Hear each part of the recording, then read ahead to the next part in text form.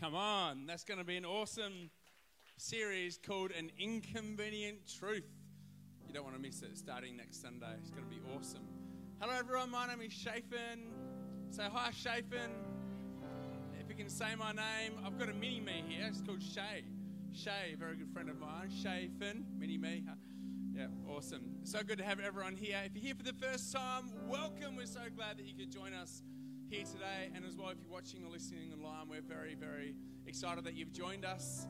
Hey, something else that we are very excited about that I wanted to say for this whole service up until this moment is we have a very special couple in our church who've been going out for a while. And on Sunday, they announced their engagement. We can put up the pictures.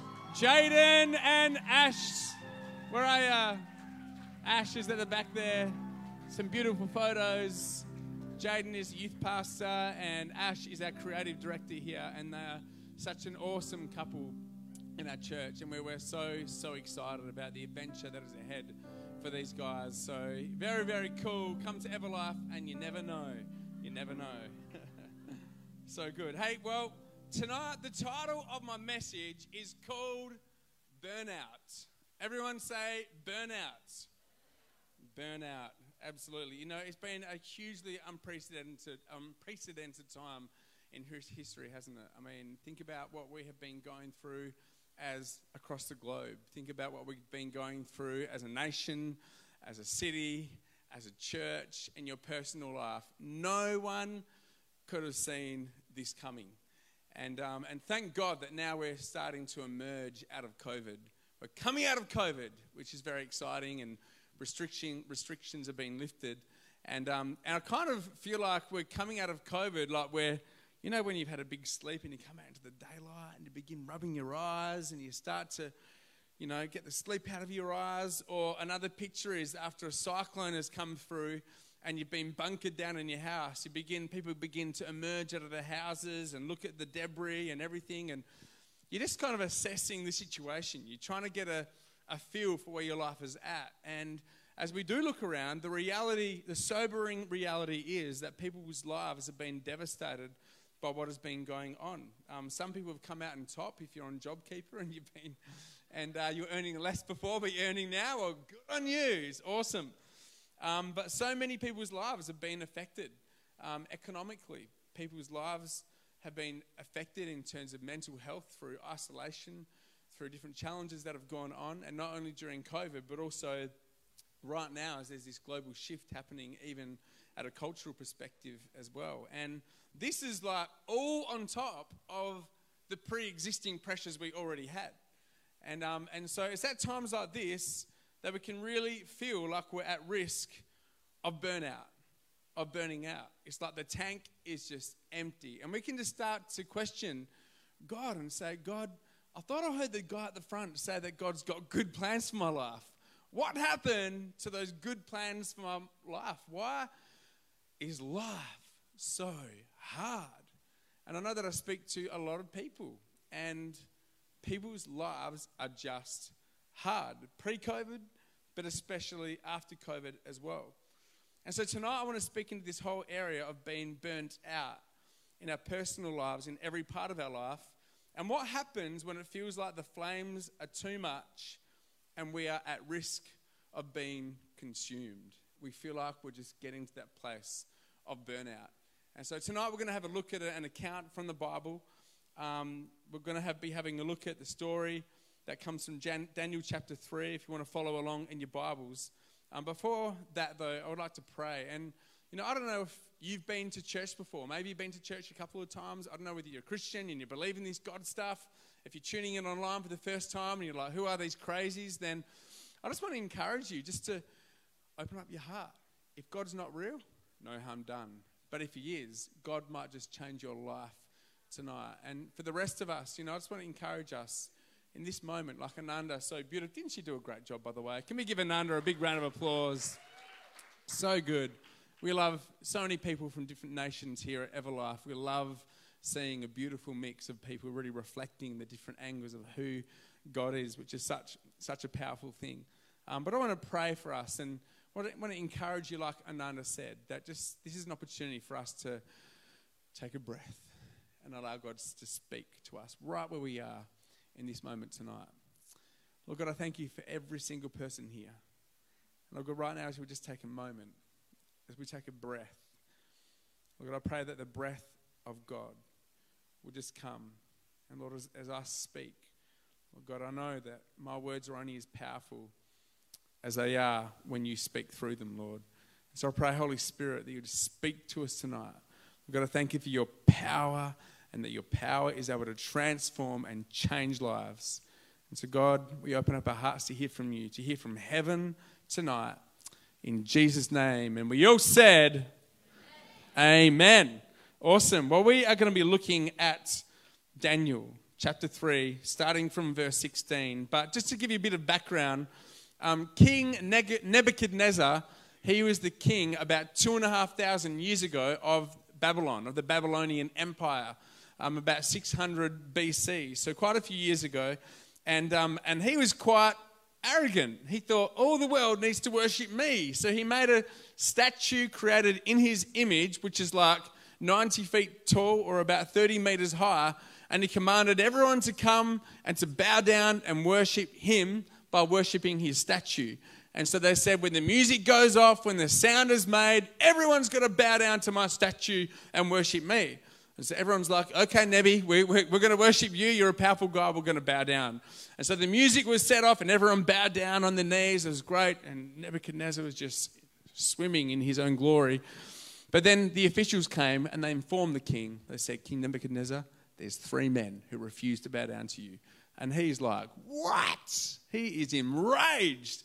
And so he gets them to come into his presence and he tells them, you need to worship me. You need to bow down to the image I've created. Otherwise, you're going to be thrown into the fire. That is your punishment. And this is their response, the response of 3 young men from verse 16. Shadrach, Meshach, and Abednego replied, O Nebuchadnezzar, we do not need to defend ourselves before you. If we're thrown into the blazing furnace, the God whom we serve is able to save us. He will rescue us from your power, your majesty. I mean, that is some kind of faith there. We're facing the fire, but we're confident that God is going to rescue us in the face of an impossible situation. But then they didn't stop there. But they said, but even if he doesn't, we want to make it clear to you, your majesty, that we will never serve your gods or worship the God statue that you have set up. They're saying that we will never bow our lives down to the demands of culture, to the demands, right now we're living in an environment where the culture around us demands our allegiance. You've got to bow down to culture. You've got to bow down to the demands that culture, that the different fads and phases and fashions want to force us to bow down to these idols rather than following the one true God. We're commanded to bow down, otherwise we're thrown into the furnace. We're ostracized. But here these young men refuse, even if it costs them their life. They're saying, we will not bow down to you. And I want to encourage us not to be influenced by culture, but to stand on truth. Not to allow ourselves to boil like a frog boiling water, eventually, slowly, being influenced by the culture around us, but to build our life based on truth rather than what culture dictates to us. And then Nebuchadnezzar responds to these 3 young men. Just picture this. Nebuchadnezzar was so furious with Shadrach, Meshach, and Abednego that his face became distorted with rage. Can you imagine that? He's so angry. He commanded that the furnace be heated 7 times hotter than usual. Do you reckon he had a bit of a temper problem? This guy's out of control. And then he ordered some of the strongest men of his army to bind Shadrach, Meshach, and Abednego and throw them into the blazing furnace. So they tied them up and threw them into the furnace, fully dressed in their pants, turbans, robes, and other garments. And because the king, in his anger, had demanded such a hot fire in the furnace, the flames killed the soldiers as they threw the 3 men in. So, securely tied, they fell into the roaring flames. I just want to pause there for a moment as well and just encourage us and just point out the obvious, that when you decide to make a stand for God, when you decide to resist the demands of culture, when you decide to put yourself in the middle of the arena or the boxing ring, then the enemy isn't happy. The devil isn't happy. Let me tell you, you're not invited to coast through life when you serve God. It's not all butterflies and fairy floss. There's a challenge. When you step out to do something great for God, then you become a target. You know, some of you have signed up recently to simply join the welcome team, the host and hospitality team. But you know what? You haven't just signed up just to shake someone's hand and give them a friendly smile. You stepped into the arena. You are part of something great that God is doing in this place, where Jesus is literally going into the dark places. He's restoring people's lives, just like Abraham, who shared so beautifully. This church, this group of people here are making such a great difference that when you play your part by welcoming people, by being part of the band, whatever it might be, that you put yourself in the firing line. But you know what? This is not something to be afraid of. This is not a reason to shrink back or to count difficulty as a sign that we need to retreat or shrink back, but it's an opportunity for us to find new courage and, like these three men, to say, no, even if it cost me my life, I will not bow down. You know, Jesus himself said this. He says, in this world you will have troubles. Jesus guaranteed us we'll face our fires. You know, I don't know whether you're going through a fire at the moment. No doubt you are. I've got no doubt especially that you will at some time down the track. You will feel like you're on the verge of being consumed in times. But let me tell you that these troubles are no surprise for God. God isn't shocked by the fires that we go through. And in a moment, we're going to go through three things that God is doing through the fire. But then let's go back and have a look at Nebuchadnezzar and what he continues to do from verse 24. But then suddenly, Nebuchadnezzar jumped up in amazement and exclaimed to his advisors, didn't we tie up 3 men and throw them into the furnace? Yes, your majesty, we certainly did, they replied. And look, he shouted, I see not 3 but 4 men, unbound, walking around in the fire, unharmed, and the 4th looks like a god. Many theologians believe that this was Jesus pre-incarnate, Jesus himself walking in the fire with these 3 young men. Then Nebuchadnezzar came as close as he could to the door of the flaming furnace, and he shouted, Shadrach, Meshach, and Abednego, servants, look at how quickly he changed. Servants of the Most High God, come out, come here. So Shadrach, Meshach, and Abednego stepped out of the fire. They just stepped out of the fire. And then the higher officers, the officials, the governors, and the advisors, all these important people that were so willing just to dob these 3 men in, they started to crowd around them, and they saw that the fire had not touched them. Like, everyone forgot about the statue. And now all eyes are on these 3 young men who decided to make a stand. And it says, not a hair on their heads was singed, and their clothing was not scorched. They didn't even smell like smoke. The first key that I want to draw out of this account tonight is this. Number 1 is that God won't take you out of the fire, but he promises to be with you in it. God won't take you out of the fire, but he promises to be with you in it. See, the key of the survival of them coming out of the fire wasn't the fact that there was no fire. There was definitely a fire. There will be troubles. There will be fires we face. But the key was who was with them in the fire. And I love the scripture from Isaiah chapter 43, verse 1 to 2. And this is God speaking. And I really believe for each of us to receive this from God. But now listen to the Lord who created you. In other words, listen to the Lord who knows you more than anyone else on the face of the planet. Do not be afraid. Do not be afraid. I have called you by name. You are mine. When, not if. When you go through the deep waters, I will be with you. When you go through the rivers of difficulty, you will not drown. When you walk through the fire, you will not be burned. The flames will not consume you. Now, the fire did not consume these 3 men because God was with them. That was the answer. There was no Bible verses they had to memorize. There was nothing they had to do. it was simply what they had to receive. Is the fact is that they acknowledged that God himself, Jesus, was with them. You know, I love the second part of John 16, verse 33, where Jesus promised, he says, in this world you will have troubles, but he doesn't leave it there. He says, but take heart, because I have overcome the world. But take heart, I have overcome the fire.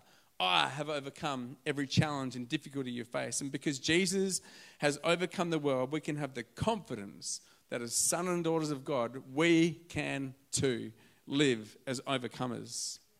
You know, for me, with my kids, you know, when I take them from the car to the house and it's bucketing down with rain, or it's a dark night and they're a bit scared, when they're with me, it's all the difference. They don't need to do anything but simply to rest in my arms, and it's up to me to bring them safely. All they need to do is rest in my presence, and it changes everything. You know, Winter can walk to the toilet and hear a scream, and his green witches, he reckons, are there. And poor boy, that parent failed time where I made him watch The Wizard of Oz. You know, the scary green, really bad makeup Wizard of Oz. And poor guy. But as soon as they come into his presence, then the fear goes. You know, God invites us to live with confidence that we will not drown, we will not be burned, because God is here with us. In the middle of your greatest heartache and disappointments, in the middle of your financial losses, in the middle of your worry, in the middle of being a mum at home feeling like a failure and out of control. I'm married to a phenomenal wife. We know what that season can be like. In the middle of overwhelming challenges at work or at study, in the middle of a global pandemic, in the middle of a global cultural shift, in the middle of the greatest spiritual warfare, in the middle of the greatest temptation, you will not be burned, you will not drowned, because God is with us. And you know, I love the fact that they didn't even smell of smoke. You know, I don't know if you're like me, but many years ago I used to smoke cigarettes. And I remember staying at my friend's place, and we'd be like, we think we're so cool. We'd sneak out of his house, and we'd be like going like smoking durries around and everything. And then we'd sneak back into the house late at night. We thought we got away with it, but it's kind of like, well, are you kidding me? And so we'd go into the bathroom, be like spraying ourselves with deodorant, washing our mouths and Listerine, drinking gallons of Listerine, just trying to get this smell out. And we thought that the smell of smoke would have just gone. But I tell you what, that cigarette smoke, I don't care what you do, it lingers. And you know, sometimes the smoke or the smell of our past can linger a bit like cigarette smoke, a bit like smoke. It's like we just can't wash it out. It just lingers around. But do you know what? These three men emerged from the fire, and they didn't even have the smell of smoke on them. And I believe that is God's word for some people here today. That although you've been through some great challenges of the past, although you're going through a great challenge right now, that you are going to come out not only without the smell of smoke, but you're going to come out smelling good. Come on, turn to the next person next to you, say, you're going to smell good. You're going to smell good because you're not smelling... No. 2 Corinthians chapter 2, verse 14 to 15 says, Now God uses us to spread the knowledge of Christ everywhere, like a sweet perfume. Our lives are a Christ-like fragrance rising up to God. Do you know, no matter what you've been through, when God is with you, there is a fragrance. There is a good smelling fragrance where people go, wow, that smells great. And you go, do you know what? It's not me. It's because God is with me. He's with me through the fire. Whatever you're going through now, whatever you've been through in the past, as you walk with God, you won't come out smelling like the past, but smelling like the fragrance of heaven. Point number 1 was God won't take you out of the fire, but he promises to be with you in it. Number 2 is this. The fire you thought that would consume you was the fire that was meant to refine you. The fire you thought, this is it. I'm consumed, I'm done. The fire you thought would consume you is the fire that God is using and that was meant to refine you. You see, fire has a refining quality about it. When you go camping, I remember me with my mates or with family, you sit around the fire, And at first you're all, normal. You're putting wood on the fire, but then you get the empty shapes packet. You throw the empty shapes packet. What else can I throw on the fire? You start throwing cans in there, whatever you can in there. And then the next morning, there's nothing but ashes there. But what do you find? You find the can of Coke there, crumpled up. Maybe all the paint has been seared off it. But what remains in the fire is something of substance, of quality, the aluminium or the metal that remains. And this is what God talks about when it comes to our fires. Why does God allow us to go through fires? Why does he allow us to go through great difficulties? What's the purpose of a fire? If the purpose of the fire isn't there to consume us, why do I go through these fires? Well, this is the answer. It's not to consume us, but to refine our faith. And 1 Peter chapter 1, verse 6 to 7, it says this: "So be truly glad. There is wonderful joy ahead, even though you must endure really many trials for a little while. These trials will show that your faith is genuine. It's got substance as it. It's been tested as fire tests and purifies gold, though your faith is far more precious than mere gold." So what's the purpose of the fire? It's to refine our faith. See, God does care about our comfort, right? He cares about our comfort. He cares about everything. In 1 Peter chapter 5, this same chapter, it says, "Give all your worries and cares for God, because he cares for you." He cares for you. He cares. He cares about everything. Not just the spiritual things that I need to inform the Lord about, but he actually cares about every single thing in your life. But the only thing is that he has way more care about the quality and substance of your faith than anything else. He cares about everything, but his priority for your life is to develop substantial faith. He cares more about your faith than whether or not you have the latest iPhone. That was hard for me to grapple with, but it's true. And why? Why does God want us to have this substantial faith? Why does he want us to have a quality faith? Well, it's because it's only faith that is the key to the abundant, limitless life that God has for every single one of us.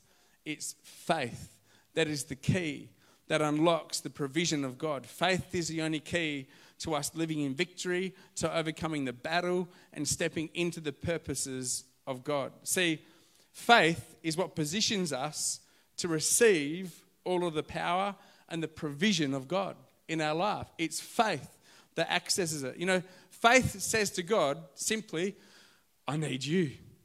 God, I need you." Faith says, "I'm not enough on my own." And this is exactly where God wants us. I'm not enough on my own. Like echo that song. I'm not good enough, but you're enough for me. Come on. Let's sing it. I've decided I'm not giving up on me. You won't give up on me. Come on. That's it. When we get to the end of ourselves, we truly discover the unlimited grace and power of God. Paul wrote to the church in Philippi, and he let them know his secret to living this way. He said in chapter 4, verse 12, he says, "I know how to live on almost nothing or with everything. I've learned the secret of living in every situation, whether it's a full stomach or an empty stomach, with plenty or with little. I've learned the secret to living in every situation, where there's a fire, where there's no fire, where there's an abundance, where there's not. When things are going my way, when things are going completely against me, I've learned the secret to living, and this is it. I can do everything through Christ who gives me strength." I've learned that when I get empty, when I get to the end of myself, then that's where I truly find what I truly need, and that is the power and the grace of God. See, when all we have is God, we discover that we have everything we could ever need. When all we have is God, we discover that we have everything we could ever need. And Paul in 2 Corinthians also, there's a time where Paul was going through a huge fire, and he's saying, "God, take me out of the fire." The terminology he used was there was a thorn in his side. That was his kind of fire that he was facing. And 3 times in 2 Corinthians 12, 8-9, it says 3 different times I begged the Lord to take it away. Take me out of the fire. Take me out, God. Send your helicopter, get me out. But what was God's answer? Each time he said, my grace is all you need. My power works best in weakness. And so now Paul said, now I'm glad to boast about my weakness so that the power of Christ can work through me. You know, God wants us and our faith to be refined, because faith is the way that we're going to live as an overcomer. It's faith that we access the power of God. We achieve the purpose of God for our life. Faith is the key to living life in the way that God has intended us to live. The fire you thought would consume you was the fire that was meant to refine you. And the third key is this. The fire is your key to destiny. The fire is your key to destiny. When we go back and we read again from verse 28, then King Nebuchadnezzar said, after the officials gathered around, King Nebuchadnezzar said, praise to the God of Shadrach, Meshach, and Abednego. He sent his angel to rescue his servants who trusted in him. They defied the king's command and were willing to die rather than serve or worship God, any God except their own God. Therefore, I make this decree. This is pretty funny. One extreme to another. I make this decree. If any people, whatever their race, nation, or language, speak a word against the God of Shadrach, Meshach, and Abednego, they'll be torn limb from limb, and their houses will be turned into heaps of rubble. There is no other God who can rescue like this. I think poor old Nebuchadnezzar just needed a holiday in Bali with his family. He's like, he just needed a break. Just got all too much for him. He's like opposite. Tear them limb to limb. If they don't worship their God, tear down the statue. And then the next verse, verse 30. And then the king promoted Shadrach, Meshach, and Abednego to even higher positions in the province of Babylon. You see, the fire you thought would consume you is refining the very faith you need to receive all God has for you, to step into the destiny that he's prepared for you. So I want to encourage us, rather than giving up, tapping out, lowering our head, let's choose to press on and stay in the game and to lift our head to the one that will not let the flame consume you, but the one that will allow the fire to refine you. And I wanted to finish off just to share with you a dream that I had a number of years ago when I was a kid. You see, I grew up in a family. It was all together, but then when I hit the end of year 10, my dad left our family. And for me, before this happened, I had no idea this would happen. I actually had a few prophetic dreams that I realized that were dreams that were kind of telling what would happen in the future. And one of these dreams was a really powerful dream of me and my siblings, 3 other siblings, and my mum, so without my dad. And we were running flat out through this deserted, war-torn village.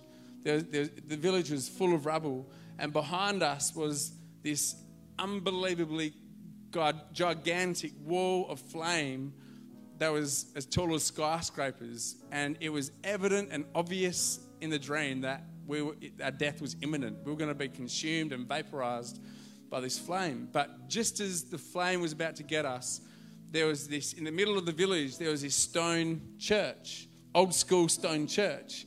And so we ran into this church, and immediately the flames passed over us. And it went, and we were kept safe. And I had no idea what that dream meant at the time. I didn't even know that dreams could mean anything at that stage, but it did. But then looking forward, what I can see when I look back was that it was a prophetic dream that this fire that I thought was meant to consume me was actually a fire that would refine me.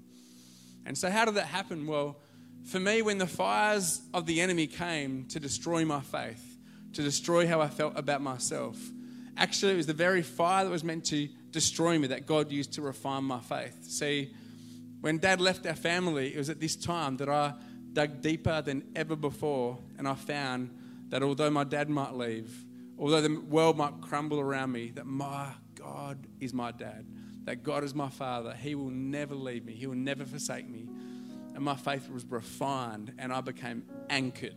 That no matter what happens around me, my faith is like gold. I'm not saying it's perfect, but God used the fire that was meant to consume me, and actually he used it to refine my faith. And it's a beautiful picture of what can happen to us. You know, there's a scripture from the Bible and it says, Joseph says to his brothers after they betrayed him, they said, what you meant for evil, hey, God turned it all around for my good. What the devil meant for evil for your life, God will turn it all around for good. What the enemy meant to destroy, God will use for good in your life. And so the question is, what fires are you going through at the moment? What fires are you going through at the moment? What challenges are you facing? What fires have you been around or gone through in the past? And we all have a choice, I believe. Just like that instant, either I would be consumed by the flame or I'd run into that church that represented the presence of God. It represents God with me. I'm going to choose to allow God to come and visit me in the middle of my fire, in the middle of my flame. We can either allow the fire to consume us or we can run to God and allow the fire to refine our faith and to draw us close to Him. So I want to encourage us. Number one, you will get through this. You will get through this because God is with you in the middle of the fire. Know that this will not consume you, but this fire is here to refine your faith. And know that you won't only get through it, but this is a part of a God-given process to launch you into destiny that He has for you.